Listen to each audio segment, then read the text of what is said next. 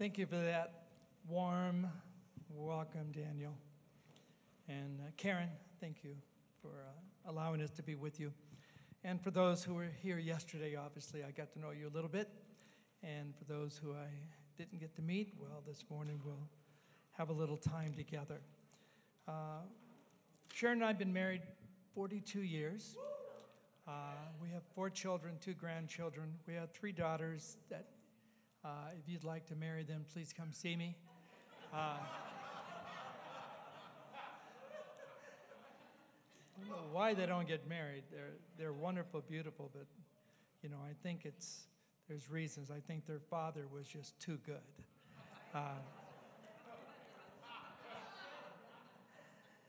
We have pastored 2 churches in our life, plus taught in college for a number of years. And over the last couple of years, we turned our last church over and have embarked on a different little journey now as we help leaders in churches kind of around the globe. And I also oversee a group of churches of a few hundreds. And so being here in Alaska is a great privilege.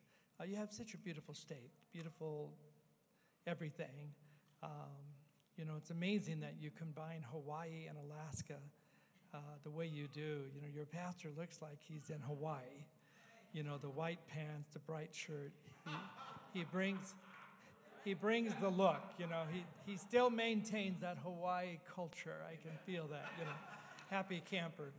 And but it's amazing how you do that. I know the Moroccos and have known for years, and was just over there a few months ago. I want to see the clock is where, right back there. So I need to dig in. I want to put something into your heart this morning that I think would be encouraging. Your church is obviously on a journey. I'm a stranger to you, but not to your pastors. But I'm not a stranger to church and growth, momentum, and vision, and commitment, and buildings. We have built a lot of buildings in our ministry time. And so I know what that feels like as the church moves ahead. So if you would allow me to speak more into the church, not so much into the individual this morning, but I'm going to speak into the church and give you some encouragement about your journey. There's different seasons in a church, and you would be in a season, and this would be my observation from a spiritual feel and then my experience, but I would think you're at a real shift in your church right now. That this is a time of shift for you. And shifting is usually the shifting from one season to another, and I think your church is going to go from another season. You're going to go from one to another. And I think the shift that I would feel for you would be the shift of acceleration. Is that what used to take long is going to happen very fast. And I think it's actually going to catch you by surprise. I think you do feel the Lord's moving you and that you have a great future and things are happening. I think you know that and feel that, but I don't think you're maybe aware on how fast it's going to happen. And the scripture that comes to my mind is when Jesus turned the water into wine, and that whole scenario of the first miracle of Jesus, when he turns the water into wine, he actually does something that was unusual, unheard of in those days, to save the best wine to the last, and then serve the best wine at the end of the wedding after everybody had drunk so much that it didn't matter what kind of wine they drank. But the people were saying, now you're serving the best wine at the last. I mean, why would you do that? Good wine, best wine, takes about at least 20 years to make. And Jesus did it in one day. And that's the shift that I'm talking about with acceleration, that what used to take 20 years might take one day. What used to take a long time to plant and water and move it along might shift and only take 1 year, 3 years. It might be, who knows the timing of what you're headed for, but I would think that you're headed for a shift and acceleration, that things are going to happen a lot faster than you think, and that you're going to be moving into a new era for the church. When you move your buildings, it won't just be building movement, it will be a new era. It will be a new, almost like a new beginning in some ways. And you'll have all the same culture and principles and teaching and everything you take with you. But how that's going to be applied will be different for you. And you're going to grow. You're going to have a lot of other people in your room. You're going to have a lot of other families that have been unchurched, unsaved. And you're going to enjoy a time of ultimate growth, something that you would hope for, believe for, but you're actually going to experience. And some of your friends are going to be saved there, and some of your relatives will be saved there. Some of the people that you've been praying for will be healed there, and miracles will take place there. It'll be a place where God's presence can do a mighty work in that house. And you get to be a part of that. You get to be at the beginning piece of that. You get to be the building blocks to make that happen. That's an amazing thing that God uses certain people to set up other people to experience the blessing of the Lord. Everybody pays a price. Somebody paid the price for this building. Somebody paid the price for this property. Somebody paid the price for everything that's going on here. Maybe you came into all this, and now you have a chance to pay the price for the next group that's coming in. And so you need to step up and really give and really honor your future with your sacrifice, because you're actually building a sacrifice for your family, children, and your children of children. And that is your future. That's where you're going with this thing. And that's a wonderful, wonderful thing that will happen. In order for vision to happen, I'm going to talk to you about vision for a little bit. I'm going to talk about the power of we. And the power of we is different than the words I or me, because the Bible is built on we. It's not built on I. It's built on us. It's not built on my. It's built on a concept that we do more together than apart, that we're bound together for reasons, and that because of that, we can do mighty things when we join together, and we can bring great shifts to the house of God and to the kingdom of God. We can do mighty things. I want you to write down a phrase, if you're taking notes. It's Sunday morning, but I'm more of a teacher-preacher, but I'll just lay it out there to you. I want you to write down, vision turns nothingness and emptiness into fullness. Vision turns nothingness and emptiness into fullness. That's what Genesis chapter 1 was all about. That's what happened when the Spirit and the Word moved upon the face of the deep, and there was nothing. The Word, the vision, the rhema of God that came turned nothingness and emptiness into fullness. Formlessness surrendered to fullness, because that's the power of vision. And so as you sit here with your life, it's an individual thing, it's a business thing, it's a career thing, it's a church thing. The principle fits everywhere. But the idea is that vision has the power to take what is nothing and is empty and turn it into something that's full and marvelous. And so vision creates, vision fulfills, vision brings things out where nothing else is there. There took some amount of vision for Daniel and the leaders to even see that property that had any potential, and then to believe God to get out of the boat and find the money for it and all that, just on the building side, just on the physical side. But God does deal with buildings. God does bless building programs. God is a builder himself. He built 3 houses himself. And so he knows what it's like. And Jesus said, I will build my church. And so Jesus is a carpenter. Jesus is a builder. And there's something about the sacredness of meeting together in a place that you build together that is an amazing piece of your life. You'll experience it, and you'll never, ever go without it. It will be the place that you will remember. You'll remember what happens in that place, at certain times, at that actual altar piece, or where you were standing and the word of the Lord came to you and healed your body, or healed a relationship, or brought forgiveness to your heart, or you experienced a miracle in God. The rooms that we meet in have spiritual journeys and marks upon them. And we remember things that happened during a worship service, or during a preaching time, or during whatever time. And so it's a wonderful thing to be involved with a church that has vision and they understand what vision is. Now, here's my definition. The power of we is the secret of seeing and doing great things for God that will be mind-boggling beyond anything imagined.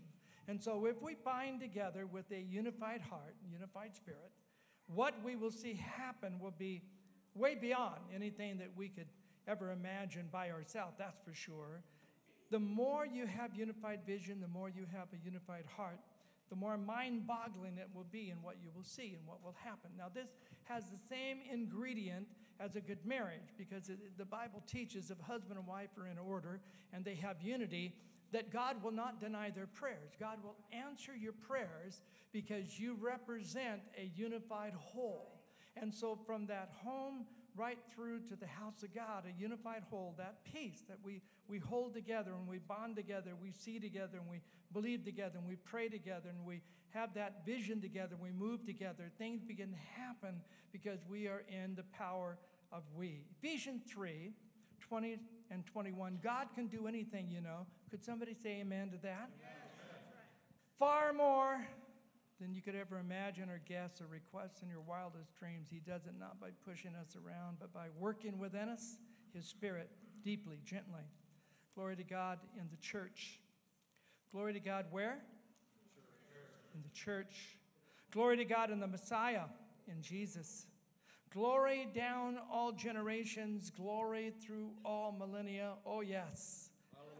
Oh, yes. This is the Message translation, Eugene Peterson, who really penned some amazing scriptures. But here he points out that it's mind-boggling. What God can do is mind-boggling. It's beyond. It's something you can't even imagine. I mean, think of your own life, how much God has done. Think how much more he's going to do and how much more he's going to do in the church. Now, every church has these four ingredients. Every church has four things in common. My church, your church, all churches have these four things in common. Every church has its own destiny. Your destiny is not from someone else's destiny, someone else's church, or someone else's ideas, or you have your own. And so God sends a leader into a church, and that leader leads that church, and that church has a destiny. Your destiny has a lot to do with your history, your legacy, and the stuff you put into it, but you have a unique destiny. I would like to say that your destiny is a lot bigger than you think it is. I would like to say that you need to stretch a little bit when you talk about destiny and you talk about where this church is headed. Second, every church has a unique personality. And your personality will be a combination of God visitations, worship culture, preaching style, the people that attend here. You're like nobody else. Every church is unique that way. You have a unique personality. You're a fun church. I can tell Daniel's kind of a fun guy, and he might just do something really different during his service, and he might talk about stuff, and he might dance a little bit. He might cry a little bit. He might prophesy a little bit. He might pass out. I don't know what he's going to do. And so you have a unique looseness in the service, which is good. I'm not loose bad, but loose good. The worship, the people standing, clapping, singing, how you go about it, the songs you love, the things you have, the people that lead here, and even the Pastor Vince, the way he made the announcement was like a revival announcement. It was like he was preaching in India to millions of people, and they're going to get saved. And he's preaching high level. It's just an announcement. And so he's preaching in under the anointing of the Holy Spirit about the screen. I'm thinking this is a good church to get anointed about that announcement.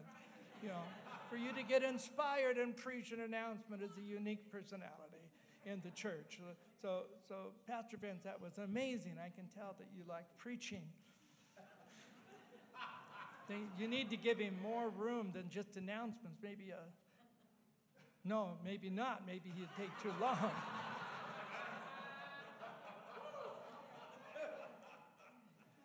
They've been our host, driving us around, so I can kid with him a little bit. We were talking this morning about how we dress. I noticed, I said, Pastor Vince, you're looking very sharp this morning. You're looking very nice. He said, yeah, my wife dresses me. So I said to him, my wife does not dress me. But that's not true either. Because I put things together that really look good, and she'll say to me, do you want to make the people sick this morning? What? Do you want someone to get sick? What are you talking about? I am styling. She said, styling for people who can't see, maybe. But no, you're not styling. So then I finally submit. you know. Okay, every church has its own unique way of going about stuff.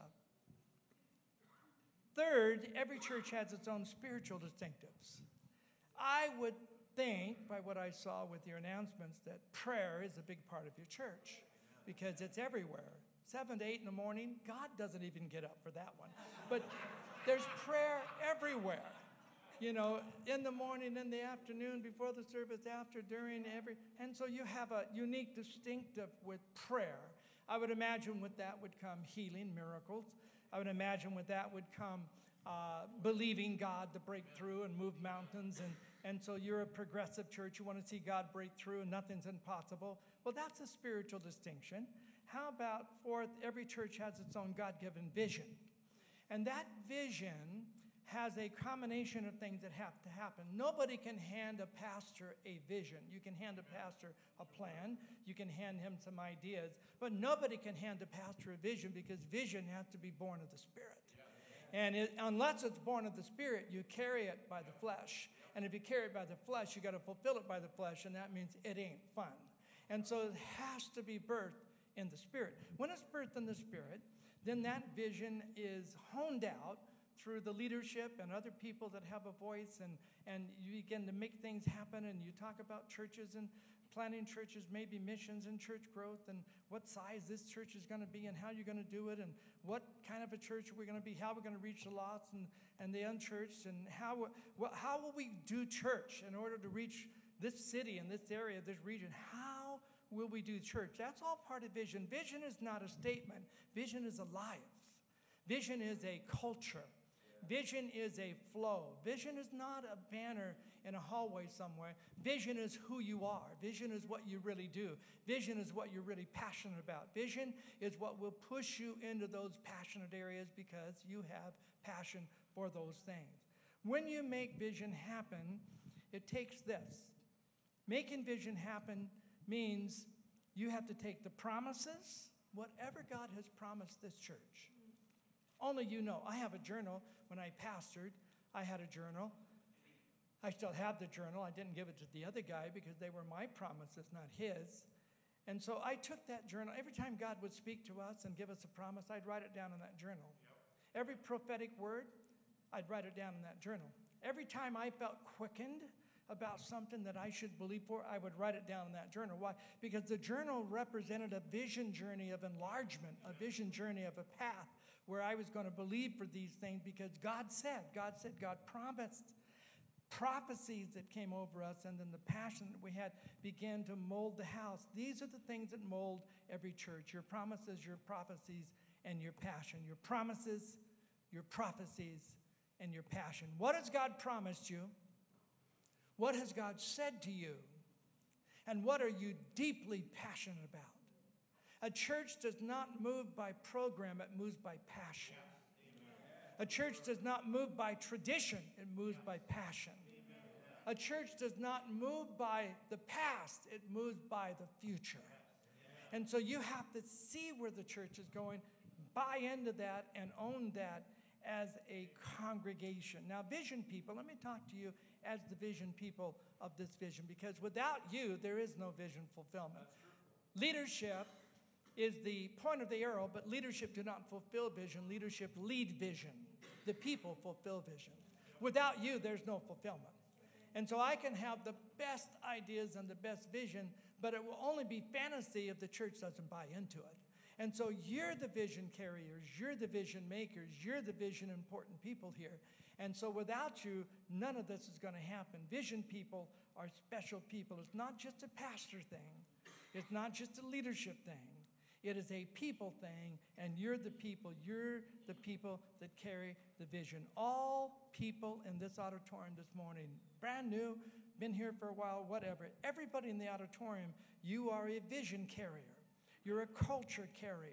You have something marked on your life for this house. Proverbs 29:18, where there is no revelation, the people cast off restraint, but happy are those who carry that vision. Where there's no vision, people cast off restraint. They don't flow. They don't discipline. They don't do anything. But when there is vision, things begin to happen. Why?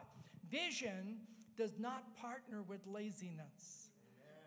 Vision does not partner with stinginess. Vision does not partner with people who have no passion. Vision only partners with people who have the passion and the liberality and the heart for the kingdom. And then that Holy Spirit that we know about comes upon us, and vision becomes a reality. It doesn't partner with laziness. It doesn't partner with stinginess. And that's why a lot of churches in America, 350,000 of them, 80% of them are 200 and less. And about 70 of the 80% are plateaued, and some of them right now are closing their doors. About 20% every year close their doors. Why? Because there's a lot of lazy Christian people that attend church, but they're not the church. They go to a building, but the building does nothing for them. They attend the service, but they're never in the service. They listen to a sermon, but they never live the sermon. They go to a building, but they don't carry anything out of the building. They hear things, but they never apply things. They are a Christian only by name. They're not a Christian by action. But the churches that will change Alaska will be churches that do it by action and by modeling and by passion and by implementing and by obedience. And every person is a vision carrier. When you see a piece of paper in the parking lot, you don't pick it up, you're a church attender. When you come to church and you pick up the piece of paper, you're a vision carrier. When you come into the foyer and a new mother is looking for somewhere to take her kid, doesn't know where to go, you don't look for the usher out there. You don't look for someone else. You don't go by and say, boy, I hope somebody helps her. You stop and you help her. You take her to the class. You take the kid, get the kid checked into the nursery. Why? Because it's your house. You own the house. This is your church. This is your vision. This is what you do. If somebody needs help, you help. If a ministry needs help, you help. Say, well, it's not my gift. You don't have to have a gift to serve. You have to have a heart to serve. A heart. Well, when a whole church starts acting like that, and the whole church sees themselves as, this is my church, this is my vision, I'm carrying this thing, I'm not going to be lazy about it, I'm going to give, I'm going to sacrifice. Nehemiah 4 verse 6 is a great scripture for you to take down. Nehemiah 4 verse 6. We, everyone shout the word we. Nehemiah 4 6, we built the wall. The entire wall was joined together up to half its height. What a phrase right here. For the people had a mind to work. How do walls get built? How do churches get built? How do visions get built? When people have a mind to work. When they come to church with the idea, I'm looking for someone to pray for. I'm looking for someone to help. I'm looking for someone to encourage. This is the service I come to, but I'm looking to help this service. I'm going to be a piece of the solution of this church right here. I'm looking for new people. If the new person doesn't fill out a card, it doesn't matter in a church that carries the vision, because everybody knows what the new person is. And those who carry the vision go to that new person and make sure that they connect with them. Why? Because they're vision carriers. Who are you? Some people just let it happen. Happy that it happened, but they just let it happen. Some people make it happen. And then some people wonder what happened. Now, you're one of the three this morning. Either you're a make it happen person, or let it happen, I don't really need to do much about it, or you're scratching your head and say, so what happened? When did we start a building program? That would be the what happened person. Wow, those are great pictures. Have we already got that far? Well, how much money do we need? The question is not how much we need, how much should be given? Oh, am I supposed to give? That's the person that's watching it happen. If you're in the ballpark and you're making it happen, then you're going to be in the know. Vision is the ability to see God in the now, but also in the future. Vision, people, have eyes. Now, let me give you some characteristics of a vision person. I'd like you to ask yourself a question. Am I this person? Am I this person right now? And if you're not, don't beat yourself up, because I'm not trying to beat you up either. But I would like you to think, I could become that person. Or I'm the person that really could make other people like that too. I'm going to give you some characteristics. Do we have the slides on these? Are there slides? I don't see the slides on the back, but do you have slides? No? Yes? Yes? Okay, put up the first slide then that says vision people have moved from. Do you have that one? Has there been any slides so far? Oh, you've been up with it. It's just I don't see it on the back, so if I don't see it, it doesn't exist. It's called faith. Great, okay, we got that. Thank you, hon. You can have a free cup of coffee at the cafe on me. All right, vision people have moved from spectator to participator to owner. So you move from being a spectator is a person who just watches, like at the games, you know, everybody cheering the team on doesn't mean they know the game. A participator is a person who shares in it. But an owner is someone who has the right to make changes and carries how that house is or how that game is. They own it. You know the difference between a person who owns a house and how they treat it and a person who rents a house? Anybody that's done real estate would know having renters in your house is a horrible thing. Because they'll kick walls, they'll write on things, they'll call you for the least little thing. They won't fix anything. They don't care about the yard. They don't care about the window. They don't care if they have smoke damage as long as they can just live in it. Why? Because they don't own it. They're just temporary. They're a renter. Don't treat the church like a renter. Treat it like an owner. And the emotion of an owner, well, it's one has a heart for everything that's going on. Number two, vision people have a unified heart. Psalms 133, behold how good and pleasant it is for people to dwell together in unity, and something happens. It says in Psalms 133 that God commands the blessings to come upon those people because they're in unity. He commands it to be blessed. So if you're in unity, God commands the blessing. You don't have to ask for it. He sends prosperity. He sends miracles. He sends things into your midst. Acts 4:32, it says they were of one heart, one soul, one accord, and the place was shaken where they were. Acts 4:32. People who have a unified heart, churches have a unified heart, is the Matthew 18:19 scripture. If two agree, harmonize like a symphony. The word unity and agreement in Matthew chapter 18 is the word symphony. It's the word symphoneo. In the Greek, it's the word symphony, meaning every little instrument has its place. And when everybody is playing, you get symphoneo. It's not a solo, it's a symphony. It's a unified whole. Every part, every person moving in the right way makes a great symphony. And you can't have a symphony with one guitar. You can't have a symphony with one instrument. You have to have many kinds of people that make a symphoneo. Number three, vision people have a change willingness attitude. That is, they don't hold on to everything that it has to be their way. So what happens when things change with structures or systems or times or service times or whatever happens in the church as you move forward? Your culture is flexible. Your truth is not. So you have truth and you have principles that are not flexible. Jesus Christ is the way. He's the only way. Water baptism, reading the Word, the Bible's inspired of God. Those will never change.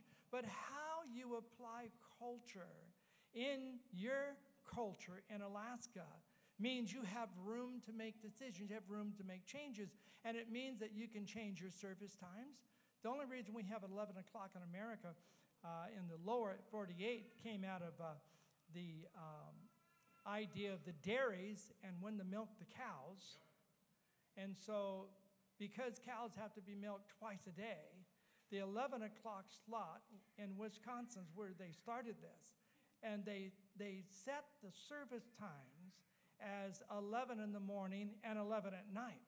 But the 11 in the morning became the church time for all the Midwest, and then it spread to both coasts. And so we still have it that church is Sunday morning, 11 o'clock. Then we add an early service like we do here at 9 o'clock. But 11 o'clock worldwide is kind of now the church time.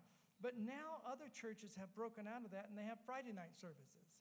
I know churches now that have Monday night services besides Sunday morning. Who's going to come to church on Monday night? Those who can't come on Sunday. That's who. Those who work all day Sunday. But of course, that wasn't the case back then. Everything was shut down for church back in those days. And everybody could go to church. Nowadays, everything's open 24/7. People in the medical world try to get them to church. If you don't have very many medical people, it's because they only have one choice with you, and they're working, and they're swing shift, and they can't make it here. And so if you start looking at the professions out there and different people's schedule and what happens with life, you'll understand that people need more than one choice. You have more than one service choice, not because the service is full, but because there's more people that need to come to services. So it's a different mentality. What would you do if church was on Saturday night? I did Saturday night for years, a 5 and a 7 and a Sunday morning 9 and 11 and 1 and 5. I did multiple services, and it took every week. My weekends were gone every weekend, which was kind of a problem for me, but it's the growth of the church, and so I gave into it, and we did it for a very long time until we started more campuses. But I did it because the people needed a service to go to. I didn't need another service to preach at, but the people needed another option to go to. College students, if you want to reach any college students, if you want to reach people that do weekend stuff, if they have sports on Sunday, and you can argue and say it's a Sabbath, they shouldn't do it, but they're going to do it. They're unbelievers. They don't know your doctrine. They don't have a conviction for what you think. What they want is a place to go to church, and they'd like to go Monday night at 6. What? We're not going to do Monday night at 6. And we'd like to go Friday night, or we'd like to go Saturday, or we'd like to go Sunday at 1 o'clock. Well, 1 o'clock, that's a funny thing. That's when we eat. But it's not when a lot of people eat. You get my idea here. You have to come up with a culture of change that maybe will allow people in your community to do church differently than you've done it your whole life. Your whole life. Amen, Frank. Thank you very much for that point. I just thought I would encourage myself on the Lord, you know, since you were like the cow looking at the fence posts. So where are you from? How many hear what I'm saying? Not that you agree with what I'm saying. If you disagree, come see Daniel. If you agree and love it, come see me. Number 4, vision people have a great faith attitude. Love to be around these kind of people that always want another challenge, another mountain, another way to go forward. And they understand that, you know, what is eternal, what lasts. Some of you that are old enough to understand life, you understand that getting things, when you're younger, getting things is important. Cars, houses, money, job, promotions, nothing against those things. When you're older, those things begin to fade as not so important. You move into your 50s and you begin to think, I lived all this time and I've collected all this junk. I have all this stuff in my house, and who's it going to go to when I die? And then when you get to your 60s, it's like, I really don't care much about any of that stuff. And I'm not going to have a U-Haul connected to the hearse. I'm not going to take all this stuff with me. And then I'm just going to give it to someone. And what's the good of when you get into your 70s, then you start thinking, how do I get rid of all this stuff? I don't even want it. And money actually doesn't have the same meaning anymore. You don't even treat money the same. You don't even look at money the same. You don't love money the same. Why? Because you know that you're going to pass into another realm called eternity, and there is no money up in heaven. You don't buy things. You don't have all the stuff obviously you have here. So what am I saying? When it comes to building your life, make sure you choose some eternal things. And I'll tell you what will outlive you, the church. the church. 4 years ago, I had cancer. I almost died, but I didn't. But I faced death square on. About the 4th month into my treatment, I was a dead man. And God spared my life, so I went through it and came up the other side. It was a year of horrible treatments, 300 hours of chemotherapy, and 20 radiations and spinal taps and all kinds of stuff. And so I know what it's like to suffer, know what it's like to have the ending of your life. I'm 64 then, and my life was done. Well, when your life is done, let me tell you, your thinking patterns change. Because it's no longer about what I'm going to get. It's all about what was worth the journey. What was worth this whole journey? What am I keeping after 64 years? What's the most important thing? Funny for me, but as an author, I've written a bunch of books, over 30 books. Never thought about my books. Funny thing, too, I never thought about my house, my bank account, how much money I was leaving to someone else. Rats, they're going to get all my money. Didn't think about that either.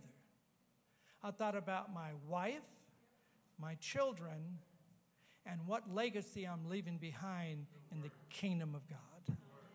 And that was it.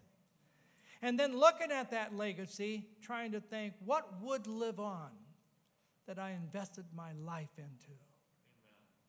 Then it comes down to, really, all the people that were changed in the church. What I thought about was all the people that got saved, got healed, had miracles, families healed, marriages, the people I discipled, people I mentored, people that are now doing so well and so fruitful. My legacy is not in things, it's in people.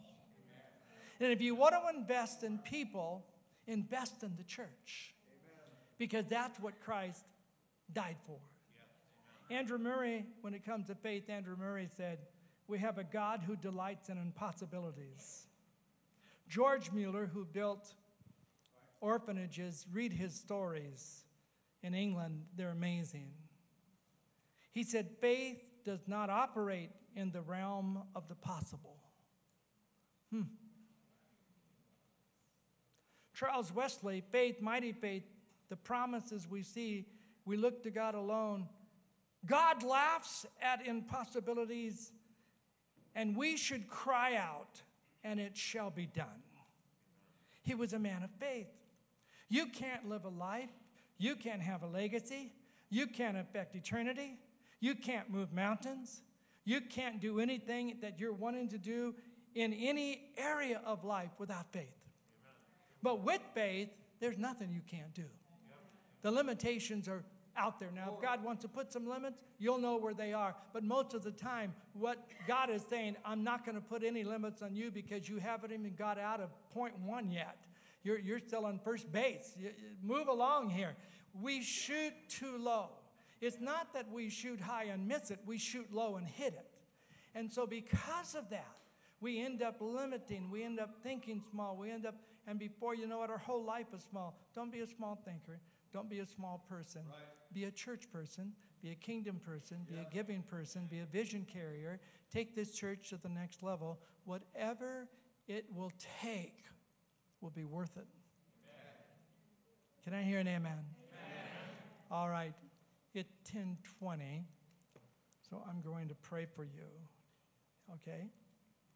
Are you okay? How many got something out of this? How many also got a little bit of a feeling you need to adjust a couple things?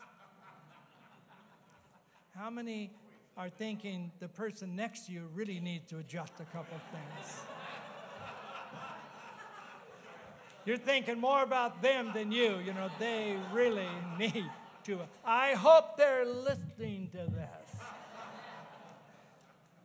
Make sure it's you. Bow your head right now. Father, I'm praying that this congregation will be vision carriers and owners, create momentum, futures.